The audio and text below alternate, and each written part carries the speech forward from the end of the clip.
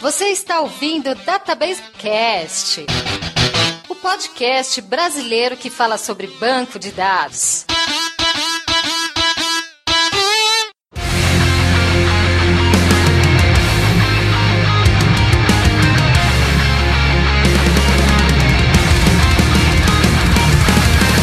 Olá pessoal, meu nome é Mauro Picchigliani e a maioria das empresas só investe em alta disponibilidade depois que tem um problema muito sério de falta de serviço de banco de dados.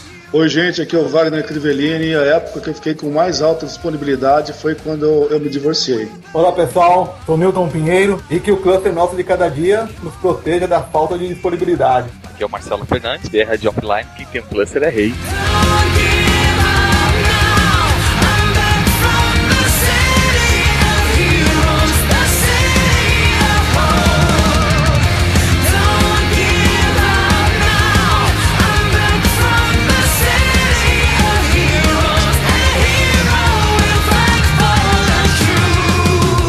No programa do Database Cast, nós vamos falar sobre como é montar a alta disponibilidade na prática. Essa tarefa de alta disponibilidade é uma das que dá mais trabalho quando a gente fala em banco de dados. Trabalho e medo, que alta disponibilidade quer dizer que sistema que não pode parar de jeito nenhum, senão cabeças vão rolar. E temos aqui com a gente dois convidados que são especialistas em seguir documentação passo a passo, em comprar hardware de acordo com as recomendações e que, depois de fazer tudo certinho, sentar no banquinho e chorar porque a coisa não dá certo. Montar cluster já foi muito mais difícil, muito mais complexo. Com as soluções, tanto de hardware quanto de software que nós temos hoje, montar um cluster já não é mais aquele bicho de sete cabeças. E um convidado estreante, o Marcelo Fernandes. Também é alguém que já sofreu muito montando cluster. Obrigado, Mauro, Wagner, estreando aqui com vocês. E realmente, como vocês comentaram, também tive que aprender a montar cluster sentindo na pele, sentindo a dor. Vamos falar sobre os passos para colocar uma alta disponibilidade na prática em banco de dados. Vamos falar sobre esses passos, as dores, os sofrimentos e as poucas alegrias que tem em montar um ambiente de alta disponibilidade de banco de dados, logo após a leitura de e-mails, comentários e tweets.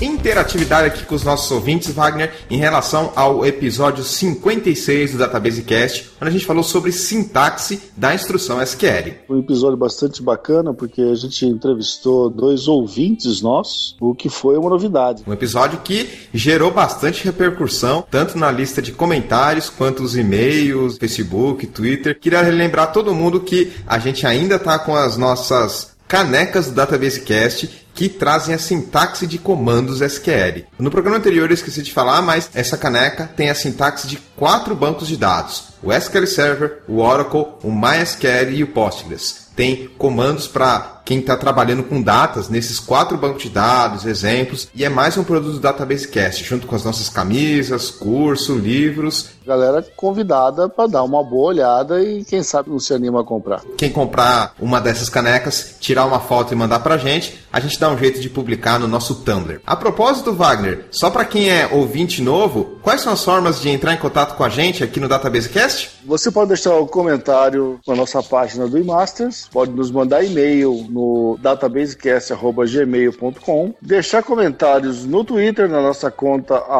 @databasecast, ou na nossa página do Facebook. Temos também o nosso Tumblr, onde eu publico as músicas do programa, alguma informação de bastidor, e também a nossa conta no Google+. Tem todos os links aí na página do nosso programa. Quem quiser, tem o link para o arquivo RSS para você colocar no seu leitor de feed e acompanhar os nossos programas assim que eles são publicados. Mas vamos lá, Wagner, o que você pegou de feedback em relação aos comentários do programa 56 que a gente falou sobre sintaxe SQL? Tivemos uns comentários bem interessantes desse mês. Eu separei aqui 3 comentários. O primeiro deles, do Gustavo Sardenberg. Esse aqui é habitual, ele sempre deixa um comentário. Olá, pessoal, parabéns mais uma vez pelo grande trabalho. trabalho. O que mais me irrita é quando alguém aprende a fazer um simples comando select e já se considera um grande conhecedor do assunto. Tem em todo lugar essa figura. Outro dia eu estava até pensando um pouco sobre isso. O que faz uma pessoa ser um especialista em select ou em qualquer outra área? Por exemplo, a gente precisa comer todo dia, então a gente se alimenta todo dia. Isso faz a gente um especialista em comida? Ou seja, o fato da gente usar uma instrução SQL faz a gente ser especialista? Faz a gente um grande conhecedor? Dependendo do tamanho da sua cintura, te faz um grande conhecedor de comida, cara. Mas não um especialista? Pode ser até um especialista em comida. É que tem uns caras que comem qualquer coisa. Não podemos dizer que é um especialista também. Essa questão de grande conhecedor, especialista, guru, ninja e esses outros títulos que as pessoas acabam colocando em outras, é meio complicado. É até meio difícil de falar, porque não é como se fosse um cargo que você tem formalmente definido. Você é o DBA, você é o desenvolvedor. Esses nomes que as pessoas colocam, esses títulos assim, são até meio complicados de medir. São muito complicados, mesmo porque a maioria das pessoas se apresenta com esse título. O cara que realmente é bom no negócio não fica falando por aí, eu sou especialista nisso, naquilo. Os outros é que dizem, porque ele é tão bom que ele se destaca, cara. Então todo mundo reconhece. Ele não precisa dizer. Tem um pouco disso de ter um reconhecimento dos seus semelhantes, digamos assim. Tivemos uns comentários aqui sugerindo ferramentas para ajudar na questão da sintaxe. SQL é sempre bom, quem tiver interessado dá uma olhada aqui. E também tivemos um comentário aqui, ó, o rapaz se registrou como Márcio. Ele escreveu, primeira vez que escuto e digo que é fantástico o modo como é conduzido. Muito obrigado, Márcio. Volte sempre. Obrigado, Márcio. E sejam bem-vindos todos os nossos ouvintes que começaram a escutar a gente recentemente. Temos vários outros. Cássio Vargas Oliveira, que deixou um comentário, uma resposta ali pra ele. Ele achou que eu tinha me ofendido. Rapaz, pra nós é ótimo que vocês deixem comentário. Não me ofendi com nada, não. Se deixa comentário que a gente tá sempre feliz. E ele foi super educado aqui, não teve nada a ver. Mas que bom que deixou o comentário dele. Quem deixou o comentário também foi o Carlos Henrique. Bom dia, pessoal. Sou estudante de análise de sistemas, conheci o podcast há pouco tempo e estou ouvindo todos os episódios. Gostaria de parabenizar pela qualidade do trabalho, pois mesmo os episódios mais antigos não ficaram datados. Pô, achei muito legal ele falar isso, cara. É uma preocupação que a gente tem, Wagner, de não tornar um conhecimento tão obsoleto, principalmente pelo fato que a gente tem uma periodicidade mensal e na nossa área é um mês, muda muita coisa. E nós estamos no ar há 5 anos, né, meu amigo? Não ter nada datado em 5 anos é muito legal. Talvez só as piadas. Professor Mauro Carlos, o senhor tem dado em casa?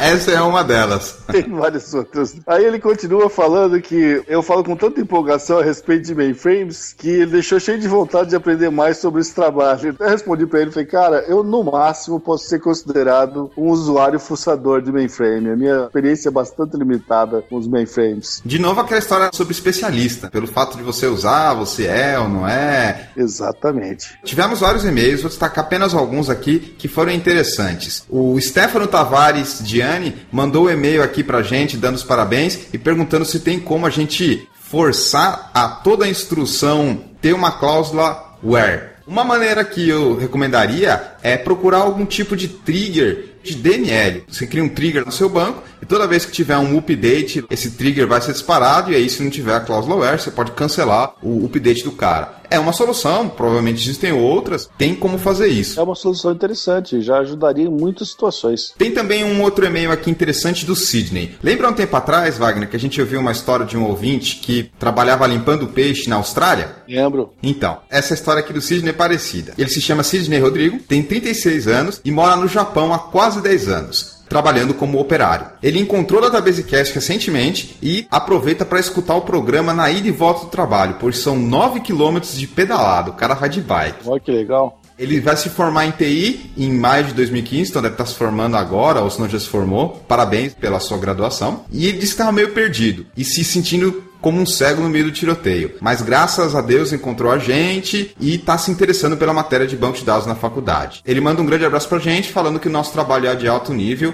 Legal saber que a gente tem ouvintes no Japão. Isso aí dá um orgulho danado. É bacana isso. Muito bacana saber que a gente tem ouvinte de tudo quanto é canto do mundo que gosta do nosso trabalho e se motiva com ele. Separei aqui rapidamente o e-mail também da Lilian Yamaguchi. Falou que escutava outros podcasts como o Porteira Cast, o Telhacast, o Café Brasil, começou a escutar o nosso programa agora e a gente rapidamente se tornou um dos melhores, na opinião dela. Postou um tweet falando que escutou o nosso programa. Um abraço para você, Lilian. Obrigado por dar uma chance pra gente e conhecer um novo podcast. Para fechar, queria comentar e-mails que recebemos do Alan Santos, do Marcos André e do Abnegado Neto. Infelizmente a gente não dá tempo de ler o e-mail de todo mundo, mas obrigado para quem mandou e-mail pra gente. Em relação aos tweets, tivemos alguns interessantes. Por exemplo, o Cássio Almeida, @Cássio Almeida com K e 2 S no começo, falando lock na tabela, que nunca. Pai, lock em tabela todo mundo faz, né? Um dia você faz alguma besteira, loca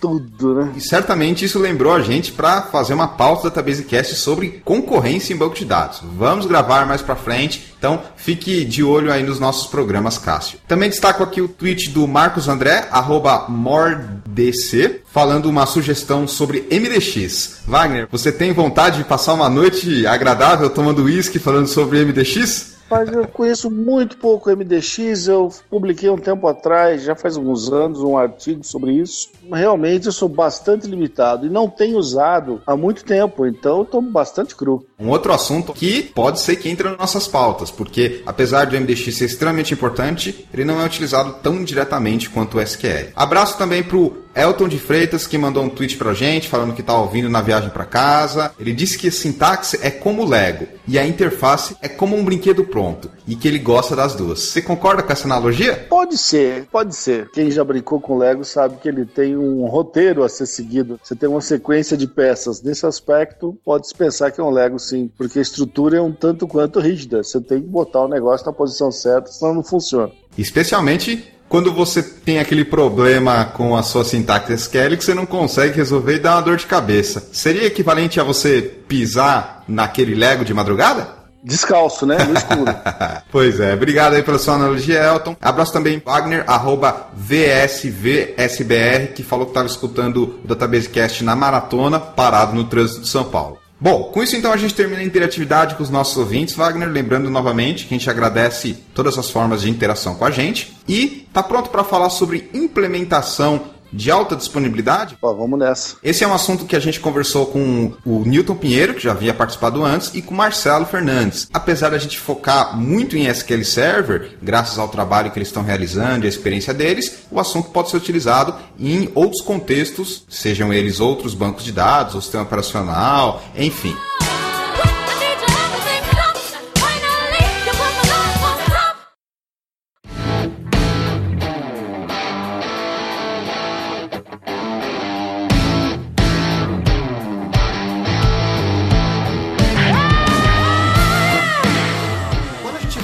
Em alta disponibilidade de banco de dados, a gente tem várias opções, ou seja, o leque de tecnologias, configurações e diversas funcionalidades envolvidas com alta disponibilidade é grande. Portanto, a gente tem que ir com calma. Mas antes de começar a falar sobre o planejamento e as etapas pré-configuração e criação da alta disponibilidade, vamos dar a oportunidade aqui para o nosso estreante, Marcelo Fernandes, se apresentar. Sou Marcelo Fernandes, sou MVP em SQL Server. Atuo com SQL Server já tem 13 anos e atualmente estou voltado para projetos de alta disponibilidade, missão crítica e performance. Trabalho numa grande instituição financeira em um grande desafio administrando bases VLDBs aproximadamente em 70 teras. Lá na empresa a gente tem diversos clusters, pequenos a grandes, como um cluster que tem cerca de 70 teras, tem uma storage só para ele, cluster que exige bastante cuidado e grandes monitorações. Eu comecei na área de tecnologia,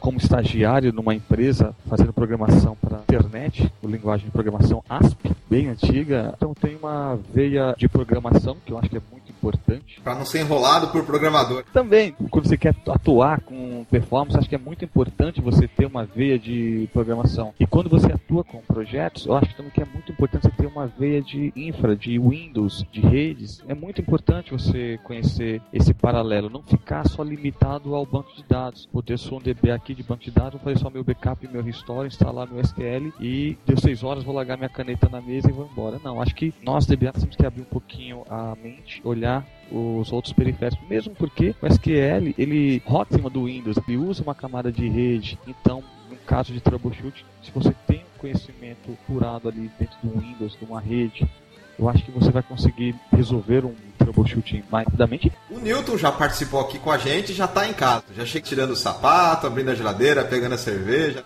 Participei uma vez quando nós falamos sobre trabalho remoto. Isso, trabalhando de casa, sem o trânsito. Foi muito legal. O famoso dorme office. Sem o trânsito. Estava assistindo o jornal hoje, 701 quilômetros de congestionamento aí há poucas horas atrás. Eu aqui, só no sossego, falei, olha, essa é uma das grandes vantagens. Hoje em dia está complicado. Vamos falar sobre a alta disponibilidade na prática, mas antes, a gente tem que começar falando sobre o planejamento. Porque alta disponibilidade de banco de dados não é uma coisa que faz da noite para o dia. Tem que haver um planejamento e um bom planejamento. Talvez até muito mais do que modelagem ou outras tarefas, porque quando a gente fala em alta disponibilidade, tem muitos tópicos e muitos elementos distintos. A gente pode citar compra de hardware, versão do software, qual tecnologia vai utilizar, como é que vai ser o downtime. O planejamento eu diria que é fundamental para o sucesso da solução. Muitas das vezes a gente pensa assim, puta, vou instalar um SQL Server. Ele vai instalar uma instância nomeada ou não nomeada? Que IP que ele vai dar? Que nomenclatura de nome que ele vai atribuir para essa instalação? Tem o CD de instalação? Estou com a versão correta? Já vivenciei situações, num outro trabalho, nós precisávamos instalar um SQL Server em um outro país. Então, obviamente que a gente administrava daqui de São Paulo. Vamos instalar um SQL Server no servidor, sei lá, vamos dizer, Chile. Copiou o binário para lá, tudo direitinho. No dia da change, ou no dia da mudança, rodou o setup e não era a versão que precisava ser. Então, o planejamento é fundamental para o sucesso. Então, eu diria assim, primeiro ponto, cara, abrir uma planilha, escrever o que você vai fazer. Preferencialmente já na ordem cronológica. Preciso levantar CD de instalação, preciso levantar IP, preciso levantar nome virtual que eu vou utilizar. Eu tenho IP ou eu preciso contactar alguém para receber esse IP? Eu tenho um nome ou tenho uma área que me dá esse nome? Instalação, cabeamento, como que está o cabeamento? Já entrei em contato com o pessoal que faz cabeamento, o cabeamento está ok? Então, melhor coisa, vai perder um tempo, vai sentar na frente do computador e vai começar a escrever o que você precisa fazer. Todo o passo a passo, porque aí você vai ter listado ponto a ponto o que você precisa fazer e no dia da execução você já, digamos assim, um checklist, tudo 100% correto. Aliás, DBA sem um checklist das coisas que vai fazer, morreu. Não tem condição. Exatamente. E esse checklist, ele precisa existir também no planejamento. Porque é aí que tudo começa. Senão você vai chegar no momento que você vai rodar o setup da SQL Server, IP. Caramba, IP? Mas eu tô instalando 2 instâncias. Então eu preciso de 2 IPs. Eu vou ter MSDTC no cluster ou não? Preciso de mais um IP para o MSDTC. Tem o Firewall também, né, Newton? Que se o cara não deixa para liberar depois, é foda. Tem o Firewall também. Então é importante ter isso numa planilha, todo documentado, porque vai evitar que ele esqueça de algo importante para o dia dele, o dia da instalação em si. Eu costumo fazer isso. É importante isso que você falou, até porque essa tarefa de planejamento já vai te dar uma boa base, não só das coisas que você precisa fazer para começar a colocar o cluster, como também daquilo que você tem que pedir para outras pessoas.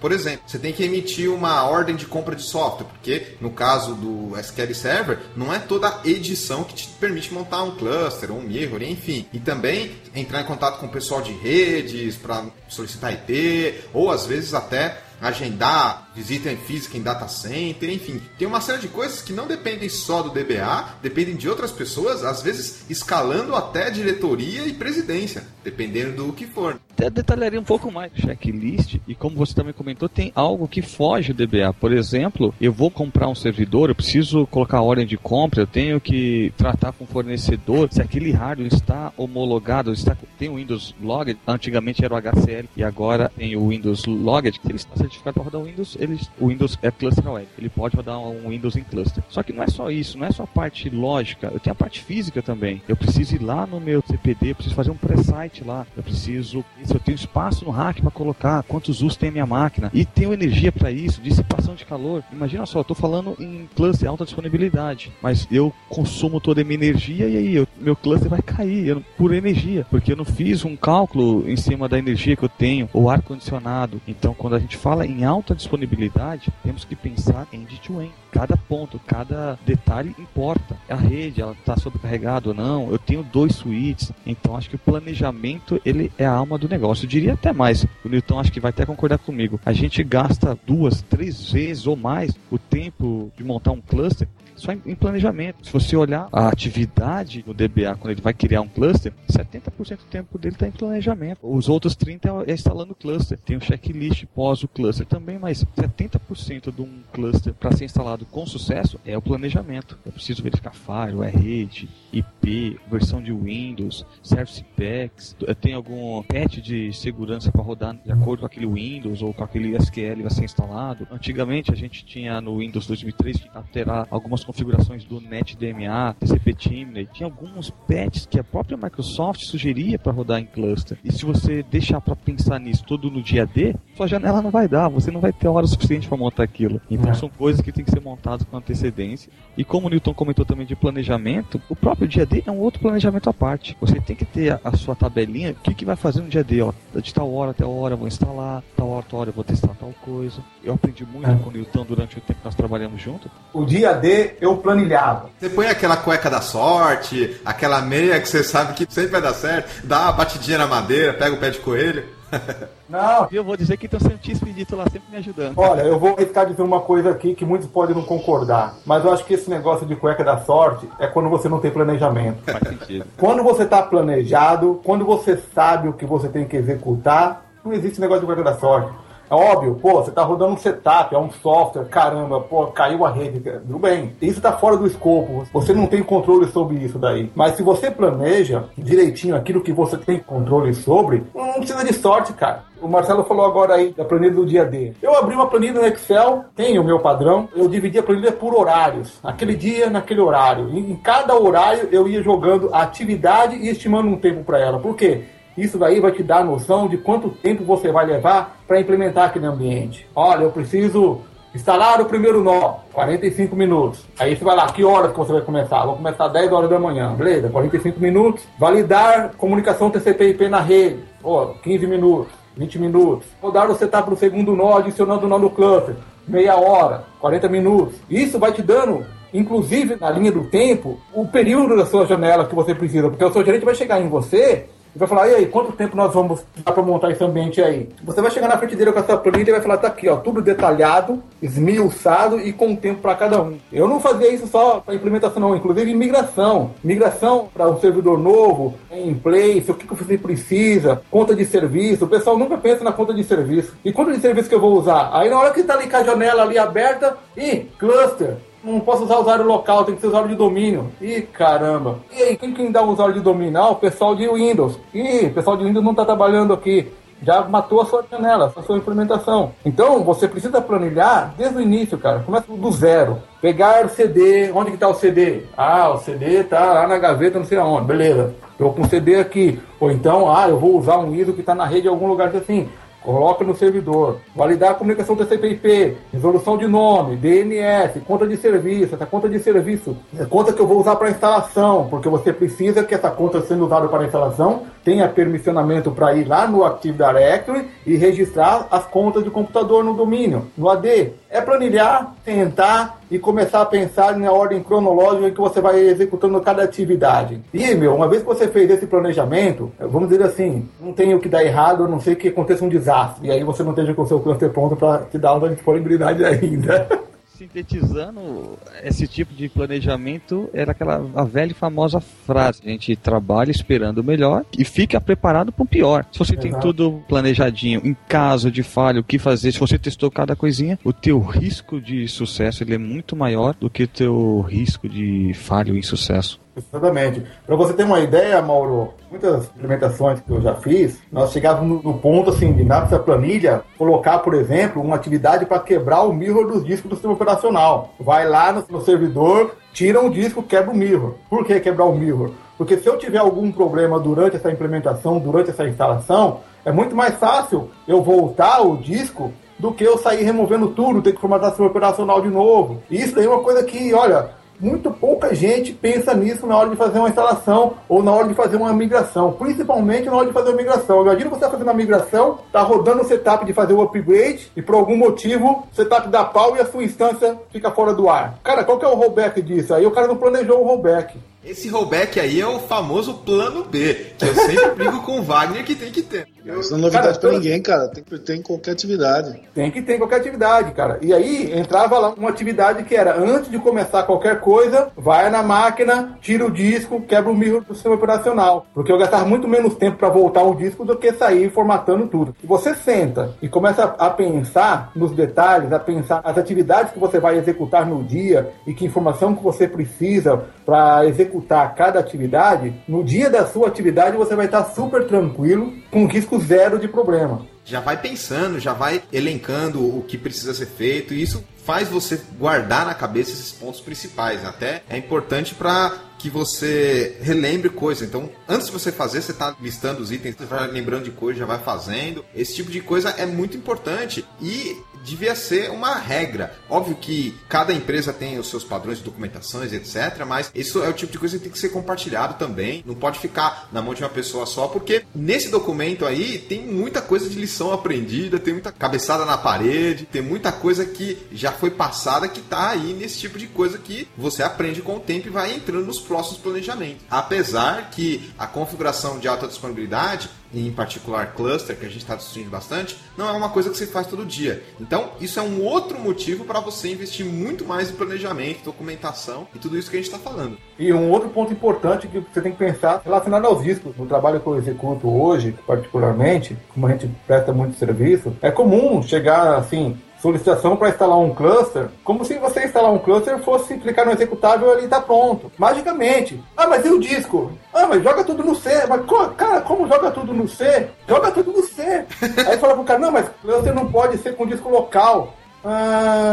Não, então vamos usar storage. Então, vamos lá, eu quero um disco de 40 GB para eu jogar os binários do SQL mais as bases de dados de sistema e TempDB, um outro disco de 100 GB para eu colocar o arquivo de dados, um outro disco de 50 para eu colocar os arquivos de log. Ah, mas por que precisa separar assim? Cara, aí você tem que sentar e explicar. Muitas empresas e áreas de TI não estão interessadas nisso. Quer instalar? Sai instalando. Joga tudo no C, joga tudo no D, faz de qualquer jeito. Ah, no primeiro uso, cara, primeiro mês de uso, o cara já vai começar a reclamar de lentidão, performance. Pô, mas por que foi meu ambiente? Porque não houve planejamento, cara. Saiu para atender a demanda. Interessante esse ponto que o Newton tocou, porque quando a gente fala em alta disponibilidade, a gente só está falando aqui ainda só de planejamento. E tocamos diversos pontos que é muito importante. E tem diversas camadinhas. Quando o Newton falou disco, imagina só, a empresa vai lá e gasta alguns milhares de reais com um servidor top, com memória X, processador tanto, só que te dá um disco. O teu ponto de falha ele está no disco. Ele te dá uma placa de rede. Se você quer brincar de cluster, você tem que fazer bem feito, tem que sentar, planejar tudo, porque se alguém quer um cluster, ele quer algo que é da alta disponibilidade. Se falhar, ele quer ter um pouquíssimo minuto de SLA. Esse SLA você vai ter que definir com o teu cliente, com o teu usuário final. Quanto tempo ele suporta ficar com esse servidor parado. Então você precisa olhar para cada pedacinho do seu componente ali de alta disponibilidade, do seu servidor, rede, disco, CPU, memória. Imagina se monta um servidor só com CPU, aí queima esse único socket, vai fazer o failover, vai jogar pro outro lado. Mas você poderia ter evitado esse tempo de downtime aí, você poderia ter evitado. Se colocar 2 sockets, sei lá, placa de rede, que é uma coisa mais barata de toda essa infraestrutura, é a placa de rede. Sei lá, deve custar o que hoje? Uns 20 reais, 30 reais? Se você for usar uma placa de rede comum, mas obviamente uma Deca Giga é bem mais caro que isso. Imagina que por um detalhe desse, você só coloca uma placa de rede e daí o seu cluster cai, você tem que fazer um failover, você tem uma indisponibilidade do teu ambiente. Todo cluster para quê? Para evitar a indisponibilidade no ambiente. Daí onde você quer chegar nos 9s. 1 9, 2 9, 3 9, 4 9s. Essa questão da placa de rede aí, eu costumo dizer que alta disponibilidade, você não define, você mede. No sentido assim, você precisa entender o seu sistema e se perguntar quanto tempo o meu sistema pode ficar fora do ar. Quando você pensa numa solução de alta disponibilidade, é porque você já sabe que aquele seu sistema é crítico, que aqueles seus sistemas são críticos. Quanto crítico ele é? Eu posso ficar 1 hora com o meu sistema fora do ar? Imagine hoje um e-commerce da vida 1 hora fora do ar. Voltando nessa questão da placa de rede. Eu já vi implementações de cluster, quando eu fui fazer um checklist, só tinha uma placa de rede. Aí eu falei, mas por que só tem uma placa de rede? Ah, mas eu não sabia que era boa ter mais. Ah, mas e se cair? Ah, se cair faz o failover. Mas a gente tem que pensar no seguinte: o objetivo da alta disponibilidade é justamente evitar que a falha aconteça. Então, quanto mais você puder colocar redundância, seja de hardware por exemplo, no caso de placas de rede duplas aí, usando o time, que é você usar duas placas, os dois canais físicos, mas virtualmente dentro do Windows você tem uma única placa, para te dar disponibilidade, por exemplo, de queima de uma placa ou queima de um switch. A alta disponibilidade depende muito do grau de disponibilidade que você quer, e quanto maior o grau de disponibilidade que você quer, maior também vai ter que ser o seu investimento em soluções de redundância de hardware. E é aí que você cai nessa questão dos 99 aí. Os 9, como o Newton comentou bastante, só para ter números assim, ó, vamos pensar numa coisa. Como o Newton comentou, foi muito feliz na definição dele, disponibilidade, você se mede. Como é medido a disponibilidade, então? Através do 9, isso é um padrão adotado. Imagina que 2 9s, 99%. Por isso daí que vem os 9s, 99%. 2 9s. Esses 2 9s, eu posso ter meu ambiente indisponível durante o ano, apenas 3 dias, 15 horas e 36 minutos. Isso seria a indisponibilidade permitida durante o ano. Isso me dá no mês cerca de 7 horas e 12 minutos, se eu quiser ter 2 9s. Vamos aumentar esse 9 aí, né? Queria que a minha internet da minha casa tivesse essa disponibilidade. Eu tava feliz. Interessante, você pergunta para o seu cliente, ou usuário final, ou uma operadora de telefone, né? Pô, meu telefone está disponível 100%. Para todo mundo vai ser 100%. Mas veja bem, para manter um ambiente com 2 9s, você vai ter um pouco de dinheiro, um pouco de investimento. Você vai ter que gastar um pouco ali de horas planejando com tudo que você tem que fazer tudo bem feito. Mas para você chegar no números altíssimos de 9s, você tem que estar muito bem preparado. Você tem que fechar todas as pontas, como nós comentamos aqui. E só para dar um detalhe, 3 9s seria o quê? 99,9%. São 3 9s. Isso me permitiria ter um ambiente indisponível durante 8 horas, 46 minutos durante o ano, o que me dá em média 43 minutos por mês. Veja bem, a gente está falando de indisponibilidade. São as indisponibilidades que acontecem, por exemplo, caiu energia, deu um problema. Isso é uma disponibilidade que conta, liga o 9. Existem algumas métricas, alguns contam, outros não contam, as disponibilidades planejadas também. Por exemplo, eu vou aplicar um Service Pack no SQL, vou ficar com o ambiente parado durante 1 hora. Meus 43 minutos que eu teria direito, digamos assim, de indisponibilidade, já não foi atingido naquele mês, se eu estiver falando de 3 9s. Mas existem algumas métricas onde as pessoas não consideram as atividades planejadas. Então, para essa conta que eu estou falando, vamos supor que são só as não planejadas, as que não tem controle do DBA ou do administrador de rede ou de Windows. No pior caso também. E no pior caso. E nisso vai subindo os 9. Nós temos 4 9, que seria 99,99. São 52 minutos no ano. E o desejo de todos. Veja que nem são 100%. Eu tenho o desejo de todos. São 5 9s, que é 99,999% de disponibilidade do ambiente. O que me dá 5 minutos durante o ano. Eu tenho que ter 5 minutos durante o ano só de indisponibilidade. O que me dá 25 segundos por mês. Fora da realidade. E esse critério varia muito. Quando deixam a gente contar as indisponibilidades programadas como não fazendo parte desse número, porque o pessoal de negócio está sendo bonzinho, porque do ponto de vista de negócio é para não parar mesmo.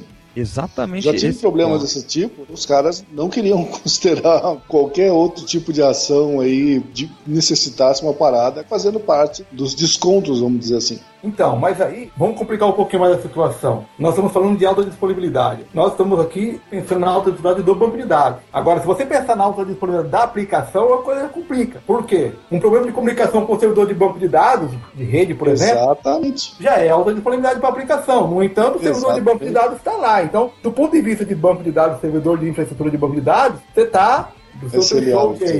Mas para o lado da aplicação já caiu. Então, quando a gente pensa em alta disponibilidade, nós estamos falando de alta disponibilidade do banco de dados. Aí o cara coloca alta disponibilidade do banco de dados, coloca um cluster, SQL, tudo bonitinho, maior investimento, e a aplicação dele está rodando numa maquininha só. Caiu a máquina, a aplicação está fora. Pô, legal, olha, meu banco de dados está no ar, cara. Alta disponibilidade é um complexo.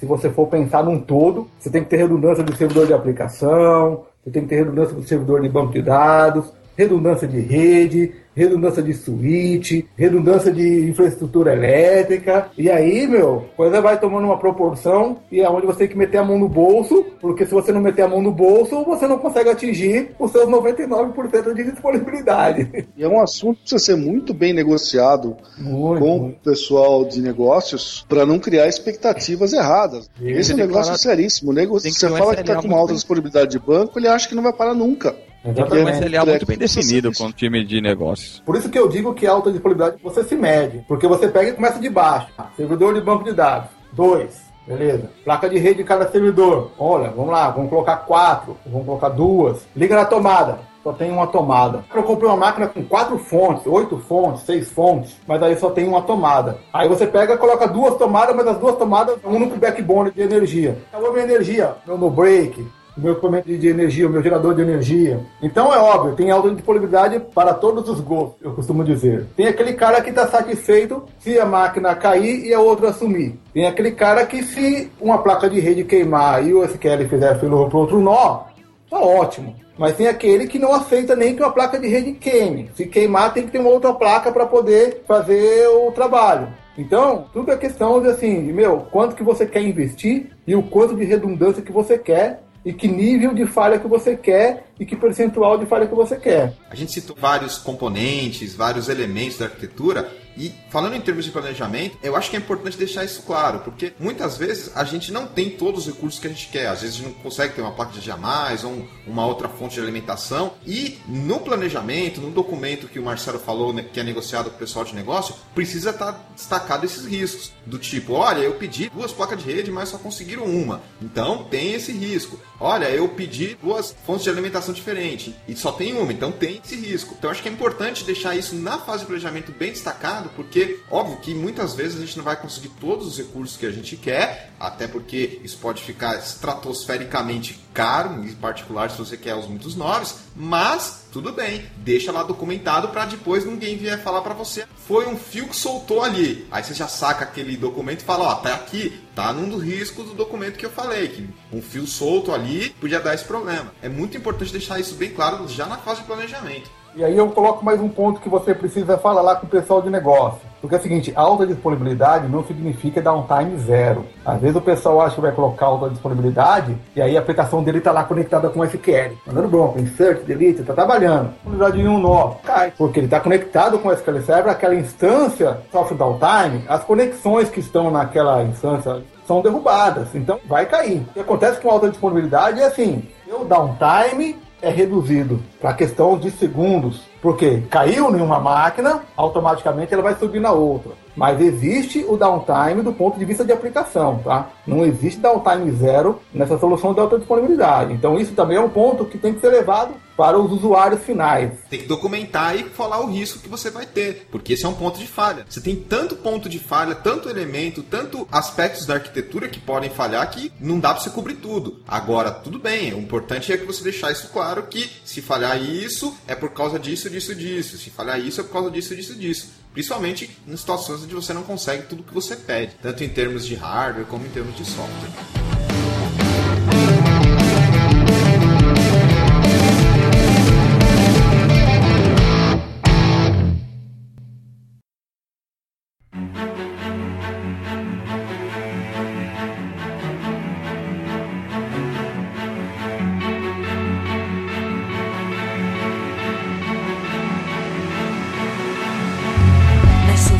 Planejamento bom em mãos, a planilhinha do Newton, os horários, os checklists, toda a documentação de riscos, pessoas que você tem que acionar, recursos, etc.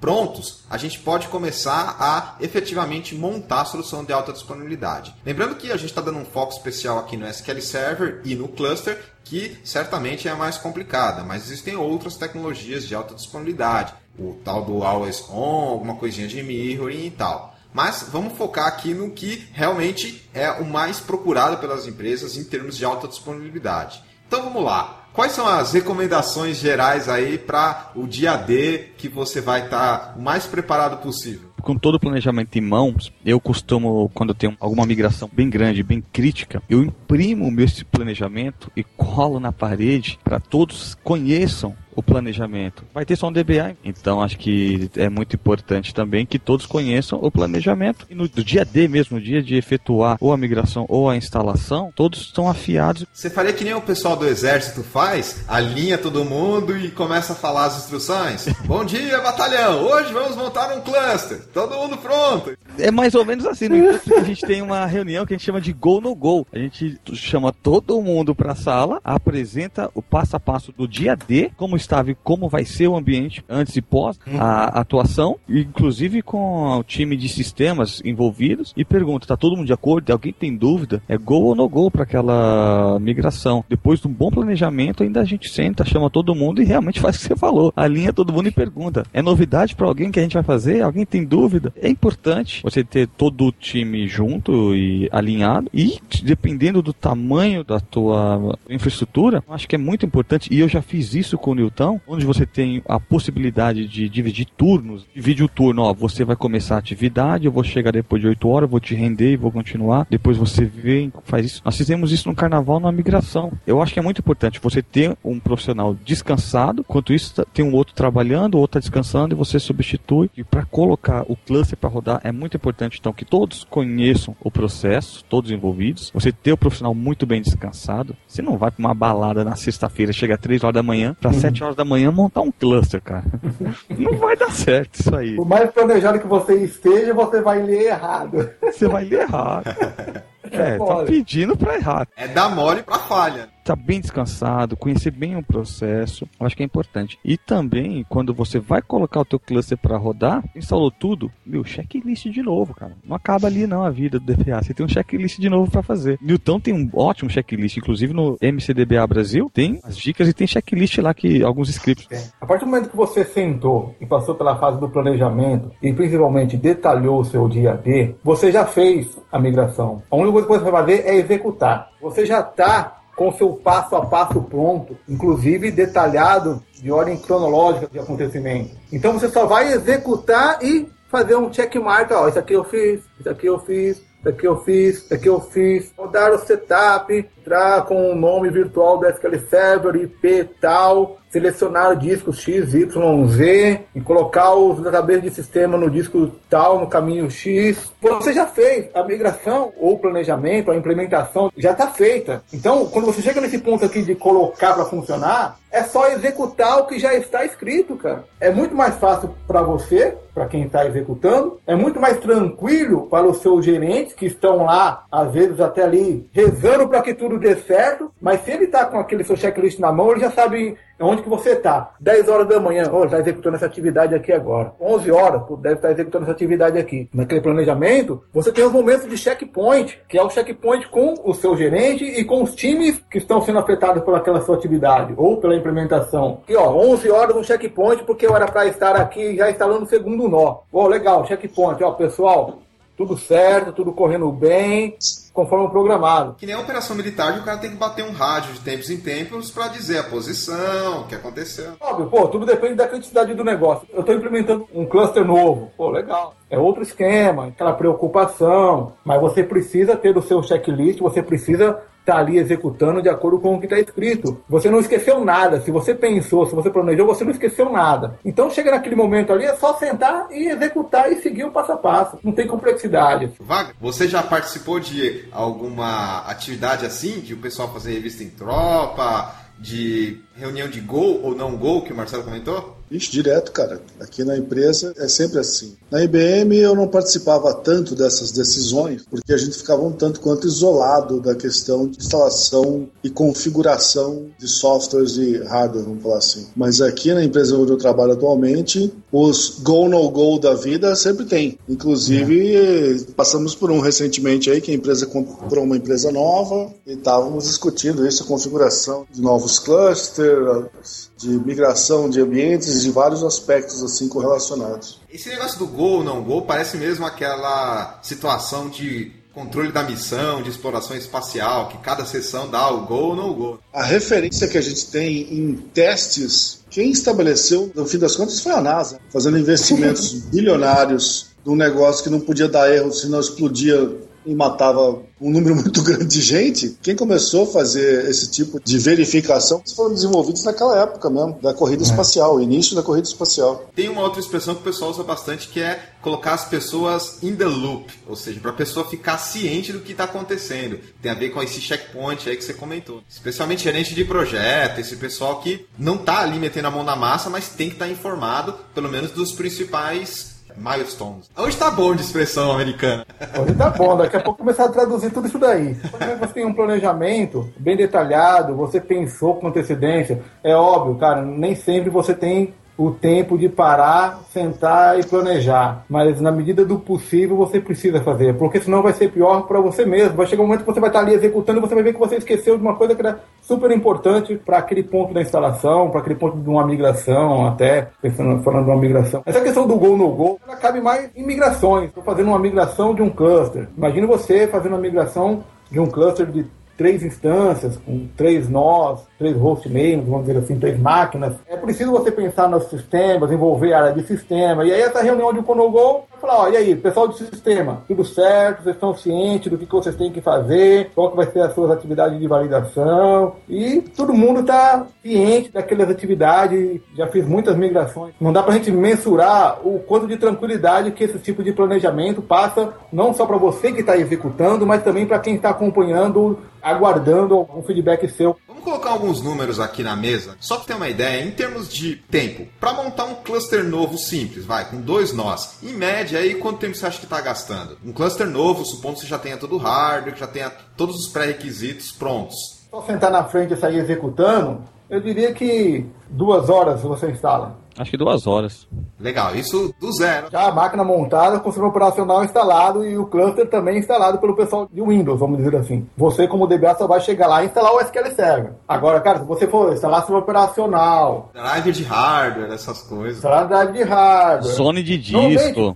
Normalmente não é o DBA que faz isso. Mas às vezes sobra, às vezes cai no nosso colo. Às vezes sobra. Chega lá, colocar o CD na máquina e começar a instalar o sistema operacional, instalar os drivers, configurar as placas de rede. E aí, sei lá, eu diria que uns 2 dias, no mínimo. Isso se o cara não tem uma gerência de mudança, onde você tem um prazo maior, mas imagina, você tem que reconhecer o disco, colocar o disco no cluster, fazer zoning. Então, acho que realmente vai um pouco mais de tempo mesmo, uns 2 dias, talvez, se você tiver dedicado só a isso. E outra, envolve várias equipes. E quando envolve várias equipes, vários times, por exemplo, fazer zoneamento dos discos no sistema operacional com a storage. Normalmente não é o DBA que faz. Tem um pessoal de um time de storage e tudo mais. Obviamente, depende do tamanho da empresa, mas normalmente é um pessoal de sistema operacional. Aí você depende de outras áreas. Cara, aí eu diria que você vai gastar uma semana para deixar tudo no eixo e você gastar depois lá mais um dia para você implementar o SQL Server. Agora tá fácil porque em 2012, por exemplo, você já consegue instalar o SQL Server já com as atualizações mais recentes tudo num único setup. Até pouco tempo atrás você tinha que instalar, depois você rodava o Service Pack, aí era no mínimo 45 minutos para cada setup. Para ambientes onde você tem que migrar, você já tem um cluster lá e aí você vai, por exemplo, adicionar um novo nó ou fazer alguma troca. Quanto tempo? Porque aí você tem que desmontar algo que já está montado, garantir que tudo vai ficar lá, fazer os backups e tal. Como é que fica a questão de tempo nesse cenário? Eu acho que é mais simples, viu, Mauro, nesse cenário aí. Obviamente, você já tem sua rotina de backup. Então, beleza, uma das primeiras coisas, quando você vai interferir num cluster, é garantir teu backup. Se eu vou adicionar um nó, é mais simples. Tem um tempo de instalar o Windows, eu tenho que deixar tudo no mesmo build, na mesma versão de Windows, os mesmos firmwares, tudo isso evitando a indisponibilidade. Adicionar ele no cluster, fazer o zoning da storage para apresentando os discos para esse novo nó e rodar o setup do SQL. O setup do SQL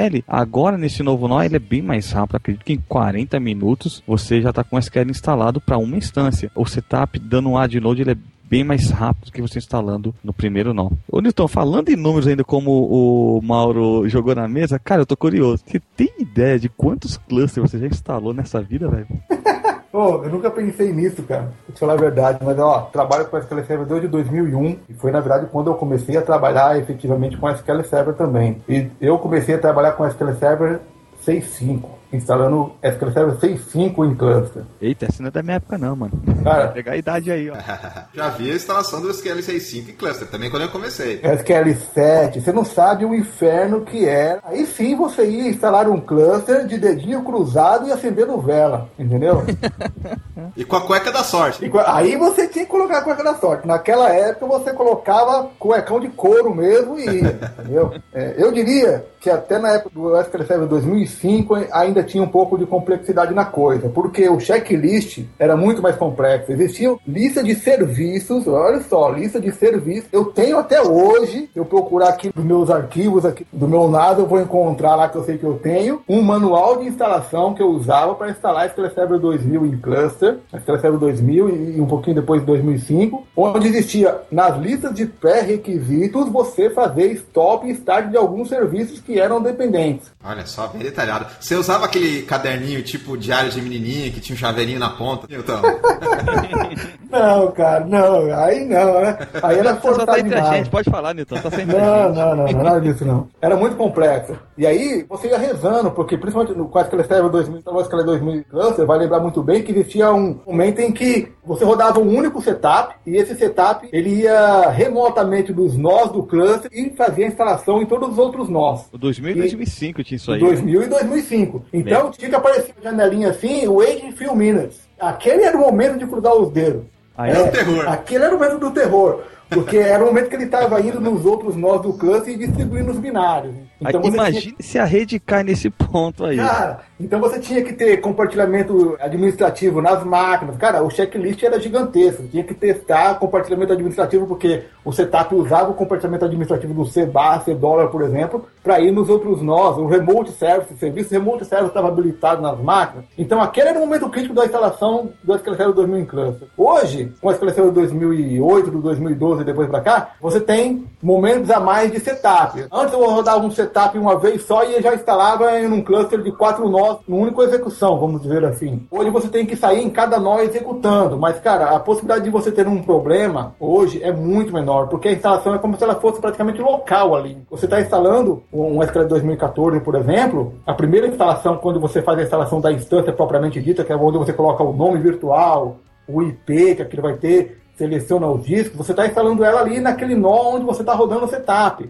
Ele não está mais distribuindo os binários para as máquinas ali em um determinado momento do setup. Adicionei naquela, beleza, já instalei o cluster. Agora eu vou nas outras máquinas e rodo o setup com a opção do Add Node, que eu vou adicionar mais um nó a um cluster de SQL Server que já está instalado. Então a possibilidade de você ter um problema daí para frente é muito, mas muito pequena. Isso a gente está falando de FCI, que é o Failover Cluster Instance. Isso, quando a gente fala de Always On, ou Availability Group, ou da sigla AG, aí é bem mais simples, porque você tem instalações standalones. Então aí é bem mais isolado, é bem mais fácil. A partir do SQL 2008, o setup do cluster facilitou muito a vida do DBA. Muito. A gente está falando em facilidade e é importante destacar que muita gente tem esse preconceito pelo fato da gente usar os assistentes, aí o pessoal fala next, finish, mas mesmo com essa tecnologia e essa maneira de fazer, ainda assim é complicada. Ou seja, o fato de ter o assistente next, finish não torna tão mais simples assim. Você ainda precisa conhecer um monte de coisa, saber um monte de coisa que está acontecendo ali por trás daqueles cliques que você está dando na interface.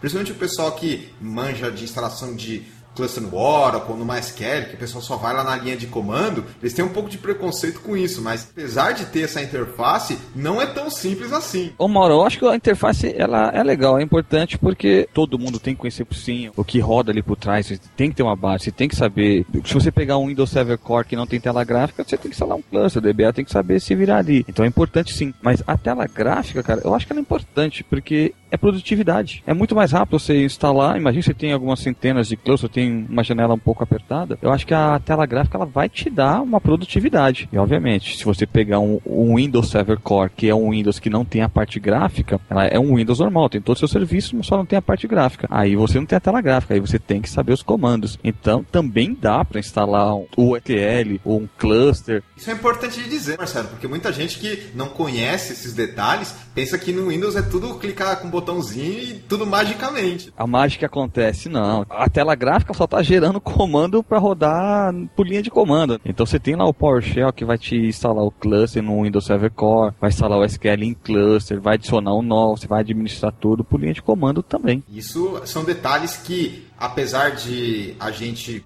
destacar sempre, são extremamente importantes, porque conforme a gente vai fazendo isso mais vezes, acaba meio que ficando transparente. Já conhece cada telinha do assistente, já sabe o que fazer em cada etapa, mas para quem está montando pela primeira vez, sofre um pouco, apesar de ter essas facilidades e a produtividade que você falou. Eu gosto da linha de comando. Eu gosto de montar a instalação do SQL Server de linha de comando. Ela evita você, às vezes, de cometer alguns erros. Óbvio, eu, Marcelo e muitas pessoas, às vezes, já estão gabaritadas de instalar um SQL Server em cluster. Mas, olha, eu que atuo muito com assim, suporte, o que eu vejo de instalação de cluster, onde o cara coloca SQL Server, Analysis Services, Working Services, Integration Services, porque quem executou não tem a mínima noção do que está fazendo.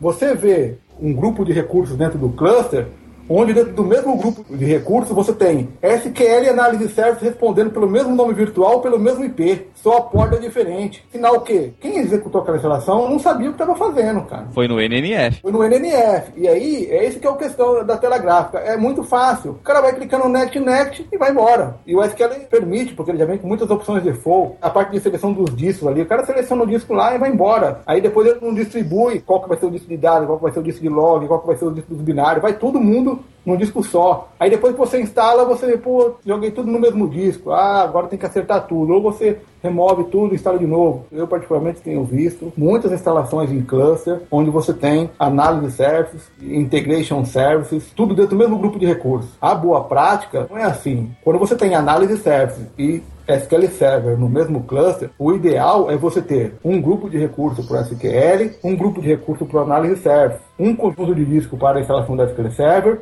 e um disco para o Analysis Service. Como o Newton comentou, acho que primeiro você tem que saber se você quer realmente instalar tudo aquilo. Apesar de ser uma tela gráfica NNF, o DBA ele precisa conhecer, saber o que ele está fazendo. Ele te ajuda, ele te dá uma produtividade. Mas se você não souber o que está fazendo, você vai instalar coisa a mais que vai consumir demasiadamente o teu recurso. Como o Newton estava comentando, você tem um recurso, você precisa instalar o Analysis e o SQL, recomendado é, cria um grupo no cluster, uma role, só para o serviço de banco de dados para o SQL, e uma outra role só para o Analysis, cada um com seu disco, você dividiu a carga. Imagina só, eu tô com o SQL parado, eu preciso fazer um failover, eu movo só aquela role para outro nó. Então é menos indisponibilidade para o Analysis Services. Então acho que é muito importante você dividir bem essa carga. E outro, levando em consideração que você tem o licenciamento do CD, eu vou instalar dois grupos, um grupo só para SQL, outro grupo só para o Analysis, pô, vou ter que ter duas licenças. Não, se você está instalando no mesmo hardware e vai ficar online no mesmo hardware, você tem uma licença ali. Se você mover, tiver uma outra setup no outro nó ativo, aí são duas licenças. Mas licenciamento é um negócio muito complexo, depende muito de cada contrato. Então é muito importante que os nossos ouvintes, ele avalie aí com o seu representante da Microsoft ou representante que cuida do seu licenciamento. Mas não necessariamente você vai pagar duas licenças só porque você criou um grupo de disponibilidade lá no cluster pro engine do SQL e outro pro Analysis. Perguntar se você encontra muito banco de dados com instalação bagunçada, que nem o Newton e o Marcelo comentaram. Os bancos de dados que eu pego, os negros não padronizam nem nome de arquivo lógico, nome de arquivo físico, nome de tabela. Não padroniza porra nenhuma, cara. Eu fico maluco com essas coisas. Recentemente me colocaram de paraquedas num projeto em que uma mesma aplicação seria instalada em 60 terminais. Os 4 primeiros terminais já estavam em operação e me tacaram de paraquedas porque o negócio estava dando problema. Em cada lugar você tinha uma estrutura de disco, você tinha nomes lógicos de arquivo diferente, nomes físicos de arquivo diferente, locais de colocar arquivo de dados de índice de login diferente. Meu Deus, cara, os caras têm muita imaginação. Só posso dizer isso. Falando em termos de erros comuns durante o processo de criação e colocar a disponibilidade para funcionar, esse é o mais comum mesmo, encontrar um ambiente todo bagunçado? É isso que começa a atrapalhar quando você está começando? Falando em cluster, no meu lado, acho que um erro bastante comum é pensar que o cluster é só instalar o SQL em duas máquinas e não ter os outros periféricos em redundância. Também tem alguns casos onde a pessoa instala o SQL em standalone na máquina e fala, como é que eu faço para colocar isso aqui em cluster? Então, conhecer o setup do standalone é de uma forma, o setup do Failover Cluster Instance, o FCI, é outra. Com o standalone eu consigo transformar num always on. E se a gente está falando de SQL 2012 em diante, tá? Mas transformar transformar um SQL Stand Alone em cluster, não dá. Aí remove tudo e instala tudo. Newton, você já deve ter pegado algumas histórias dessas também. O que normalmente eu vejo mais, assim, são questões, por exemplo, de conta que está rodando o setup do SQL Server não tem permissão no Active Directory para criar os objetos no AD. Esquece de instalar o .NET Framework no sistema operacional, porque o setup requer o .NET Framework 3.5. Esses aí são erros, assim, de instalação, são os erros mais comuns, eu acho, cara. Porque eu tenho visto, sim. Agora, essa questão aí de instalar tudo no mesmo grupo, ou porque às vezes instala standalone pensando que está instalando em cluster, eu diria que é porque normalmente quem está executando não tem o conhecimento de como que funciona a coisa, entendeu? Não tem conhecimento de como executar uma instalação clusterizada de um SQL Server. Ele precisa instalar. Ele recebeu uma demanda para instalar. Então aí ele vai caçar algum tutorial na internet, ou às vezes, é muito simples instalar, roda o setup, a tela gráfica, next, e aí cai naquele ponto. Ih, chegou aqui na parte de features, Database Engine, Analysis Services, Reporting Services, Integration Services. Ih, caramba, o que eu... eu não sei, manda tudo aí, vai embora, eu preciso instalar o SQL. Porque tem esse ponto também, viu, Mauro? Às vezes você fala SQL, e aí o cara pensa que o SQL é só um engine. Quando você fala SQL Server, o SQL Server é uma solução completa, quando você vem no setup. Eu rodo o setup do SQL Server, como o Marcelo falou de licenciamento aí, é um conjunto de produtos dentro de um único pacote de instalação. Então chega um momento da instalação em que você tem que saber o que você está instalando.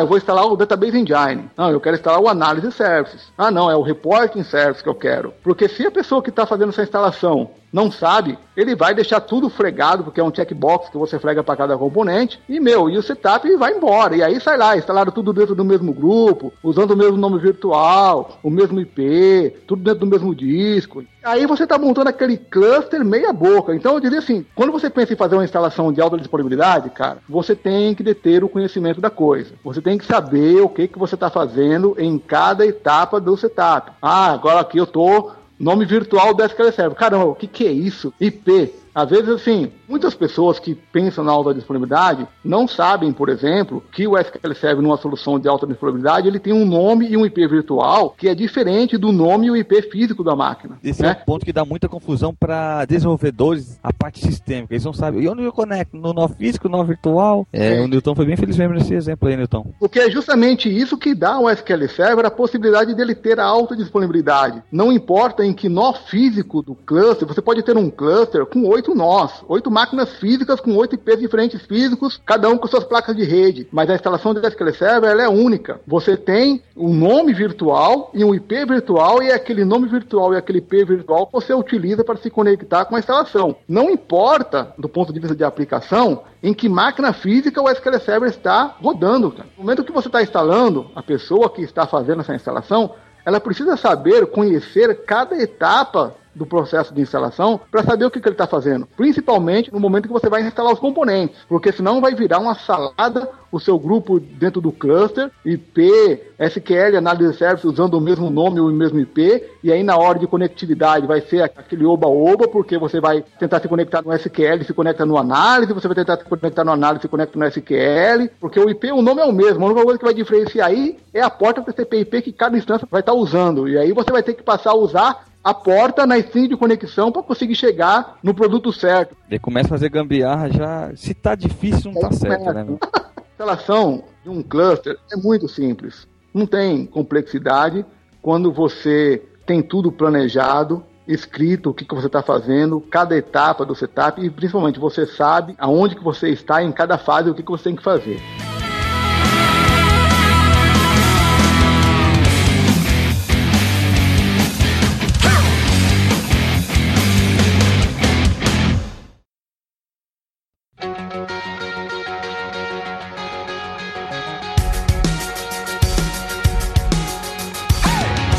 Já falou bastante sobre planejamento, detalhes de instalação, problemas. Tá na hora da gente falar sobre alguns cases envolvendo montagem de cluster. Eu tenho um case que eu acho que o Newton deve se lembrar muito bem. Nós instalamos um cluster complexo, eram 6 nós, cluster geográfico. Qual versão da SQL, você lembra? 2008. E era uma coisa que a gente já tinha caído no passado, só que a gente estava cansado. A gente virou várias horas, era um ambiente muito grande. E a gente caiu no maldito de um SSPI Contest. O que é isso? É quando você não consegue fazer a autenticação Kerberos na máquina. Falta o SPM. Cara, depois desse dia, nunca nunca mais eu caí por um maldito do SSPI Contest, porque eu já sei como tá aquele negócio. Apanhamos bastante aquele dia, só que estávamos cansados. E a gente não tinha janela, a gente tinha 10 minutos para concluir, a gente precisava de 15. Sabíamos qual era o problema, mas nós não tínhamos quantidade de tempo para resolver. Então foi um pouco frustrante, mas eu acho que aprendi muito e amadureci muito com aquela situação. Mas aí, o que aconteceu? Você conseguiu fazer em 15 minutos ou deixou pra fazer depois? Como não tinha janela, tivemos que acionar o rollback. O legal é que todo o cronograma, você tem o dia D, você tem as suas atividades, você também tem que planejar o seu rollback. O nosso rollback estava lá planejado. Foi só sentar e executar e foi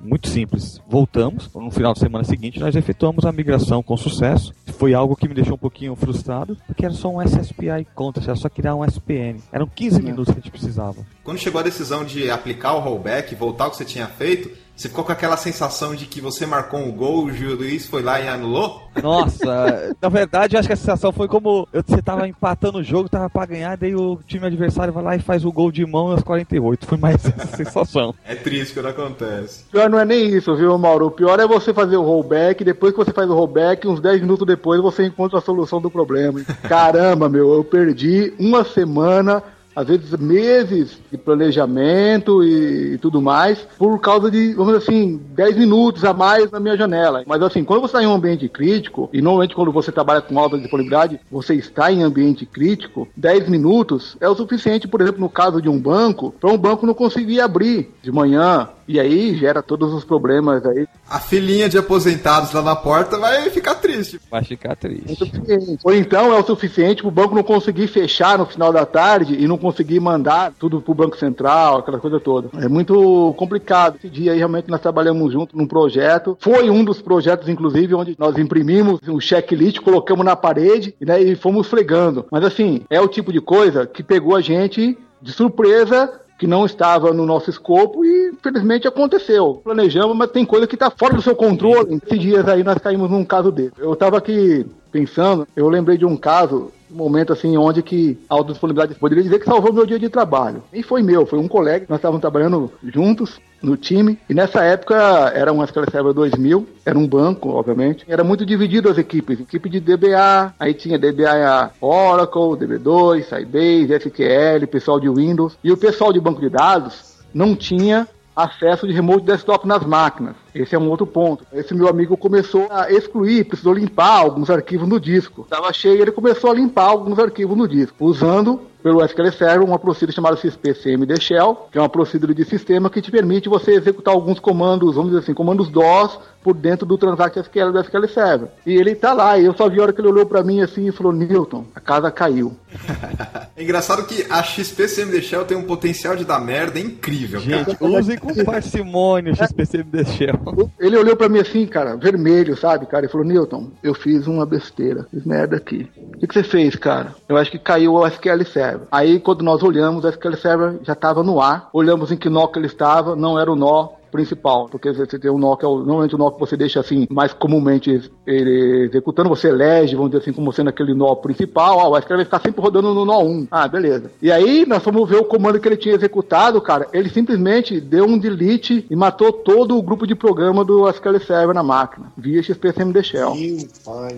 Ele olhou pra mim todo vermelho, falou: meu, acho que eu fiz uma merda aqui. Quando a gente foi ver, o cluster tinha caído, o SQL Server tinha caído, fez failover por outro nó, recebemos algumas ligações, obviamente, porque é o que eu falo, a autodisponibilidade ela não é downtime zero do ponto de vista de aplicação. A aplicação vai sentir a queda do SQL Server, não tem jeito, é conectividade, TCP/IP, caiu a instância, o nome não responde na rede, falhou. O que salvou é que, assim, cara, em questão de segundos, o SQL já estava no ar de novo e tudo foi restabelecido. Obviamente que ele teve que sentar no trono lá e ajoelhar à frente do chefe e explicar a situação. Ele ouviu aquela frase, parabéns a todos os envolvidos?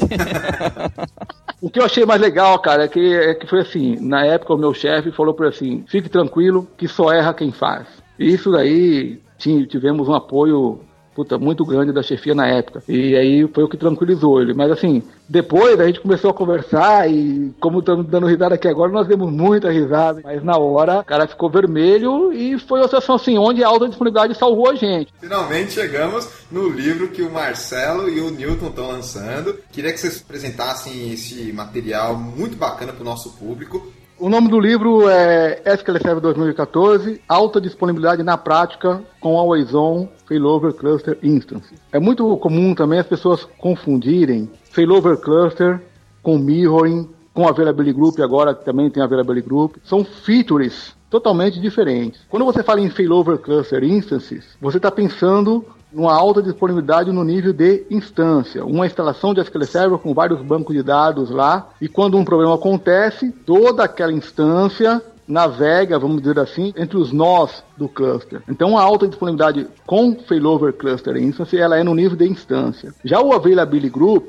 a disponibilidade é no nível de banco de dados. Este livro, vamos dizer assim, ele foca no Failover Cluster Instance, que é assim, a solução de alta disponibilidade, pelo menos por enquanto, mais implementada. Há pouco tempo atrás eu fiz uma série de vídeos que está disponível no site, no mcdbabrasil.com.br, está também no Channel 9, da Microsoft, uma série de vídeos sobre a implementação de SQL Server Failover Cluster com SQL Server 2008. E aí foi uma série de vídeos que foi muito bem recebida, bastante feedbacks positivos. Eu vi escrever, passar isso para um livro. Porque nem sempre as pessoas têm a disponibilidade de ficar na internet assistindo vídeos. Tem pessoas que gostam mais de poder pegar um livro na mão e começar a ler. Chamei o Marcelo para a gente fazer esse livro juntos. E eu falei, cara, precisamos de uma pessoa também de peso aí para ajudar a gente nessa revisão. Porque por mais que você entenda da tecnologia, você escreve, é importante você ter uma outra pessoa que também entenda da tecnologia para poder fazer uma revisão legal daquele livro. Eu queria que fosse um livro assim, realmente bem prático,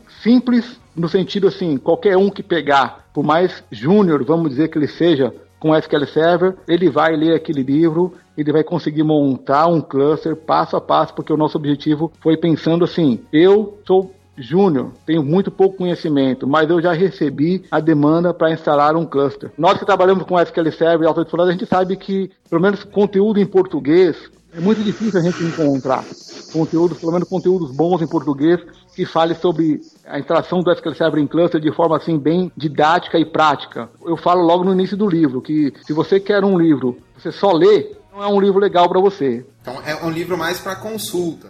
Você vai ter que meter a mão na massa, entendeu, Mauro? Porque nós começamos o livro já montando um cenário, que é o cenário que você vai chegar no final do livro. Então, nesse livro a gente cobre montagem de um ambiente de laboratório.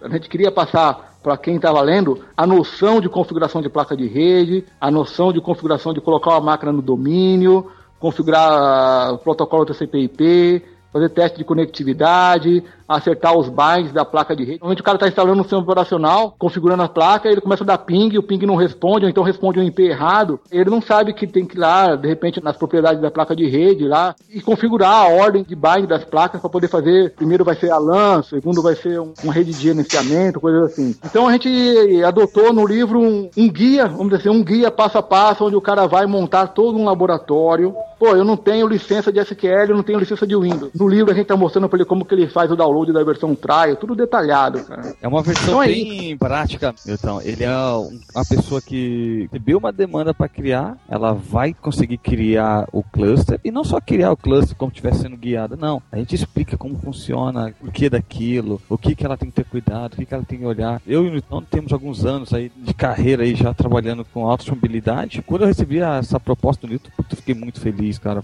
Foi realmente algo muito bom que eu tô realizando.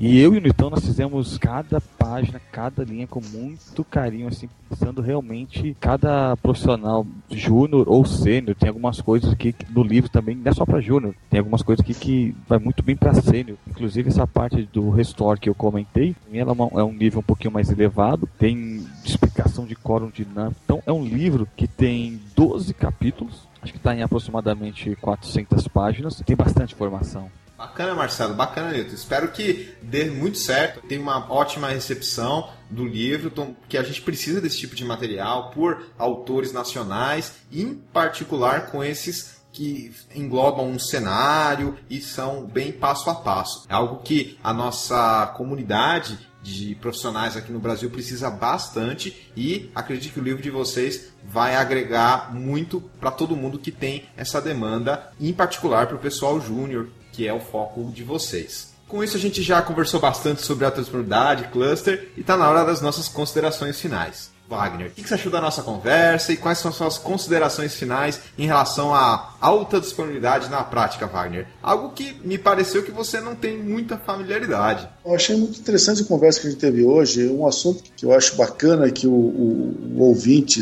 lembre também. Nós estamos falando um monte de aspectos técnicos e alta disponibilidade, quando a gente falar, nós estamos falando muito de negócio também. É aquela tal história, na hora que aconteceu o desastre, você fala, puta, por que eu não tenho um cluster? Só que aí já era, amigo, já se ferrou. A gente tem uma história famosa que a gente até comentou num outro programa sobre disaster recovery, um colega nosso que durante um Super Bowl, o nosso cliente, que a gente trabalhava junto na época, fez anúncios no Super Bowl e a base parou. Nessas horas você lembra, meu Deus, por que eu não pensei nisso antes? O seu investimento vai tudo pelo buraco. Então, se informe, oriente o seu cliente e vai para cima, porque alta disponibilidade é realmente um negócio muito importante e coisas sérias não deviam ficar assim. Agradecer a presença do Newton Pinheiro e do Marcelo Fernandes, que participaram aqui do nosso programa Database Cast, e abrir para o Marcelo primeiro. Quais são as suas considerações finais? O que você recomenda para quem quer começar a trabalhar com alta disponibilidade? Como estreante, cara, eu achei fantástico. Quero participar de todos aí, se tiver, dos próximos, achei fantástico. É muito interessante você trocar conhecimento,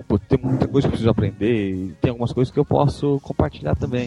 Então acho que é muito importante compartilhar informação e eu adorei, cara. Não importa o tamanho do seu ambiente, o tamanho do seu investimento, sempre vai ter uma solução que você pode deixar seu ambiente disponível. Então dá uma estudadinha, como eu disse no começo, terra de offline, quem tem um cluster é rei. Então você consegue deixar seu ambiente disponível. Isso pode definir a imagem da sua empresa, a continuidade do negócio da sua empresa. Newton, segunda participação aqui do Database Cast, mais uma vez, obrigado por compartilhar o seu conhecimento aqui. E vamos lá, quais são as suas considerações finais para quem está querendo dar os primeiros passos com alta disponibilidade? Eu que agradeço aí pelo convite aí, por de estar falando mais uma vez sobre SQL Server, sobre alta disponibilidade. A alta disponibilidade ela tem crescido bastante, até com a evolução do SQL Server, trazendo novas features com menor custo, tem alavancado essa ideia na cabeça das pessoas que têm uma aplicação crítica. É muito bom poder estar aqui levando essa informação aí para quem está interessado, possivelmente, na implementação da solução. Houve momentos, assim, que a implementação da solução de alta disponibilidade era muito mais complexa, por falta, às vezes, de conteúdo em português, às vezes, por mais que você pesquise, você não acaba encontrando, muitas vezes, informação, vamos dizer assim, confiáveis, que te permita fazer uma implementação. E por mais que você, às vezes, pesquise, você não consegue encontrar informação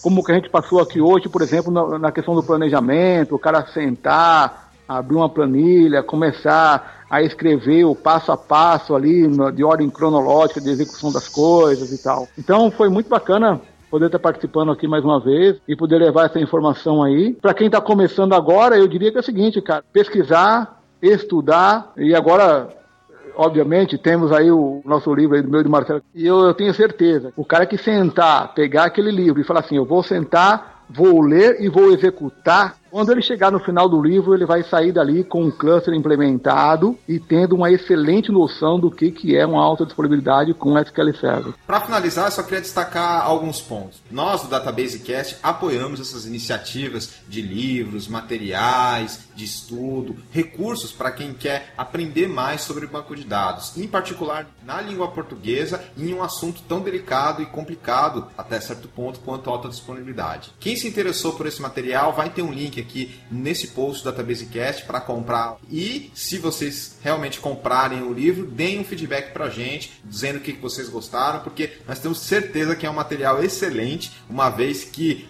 é escrito por pessoas com muita experiência na área, com muito cuidado e que gostam do que fazem e fazem muito bem. Com isso a gente termina mais um episódio do Database Cast. Um grande abraço para todos e até o próximo programa, pessoal.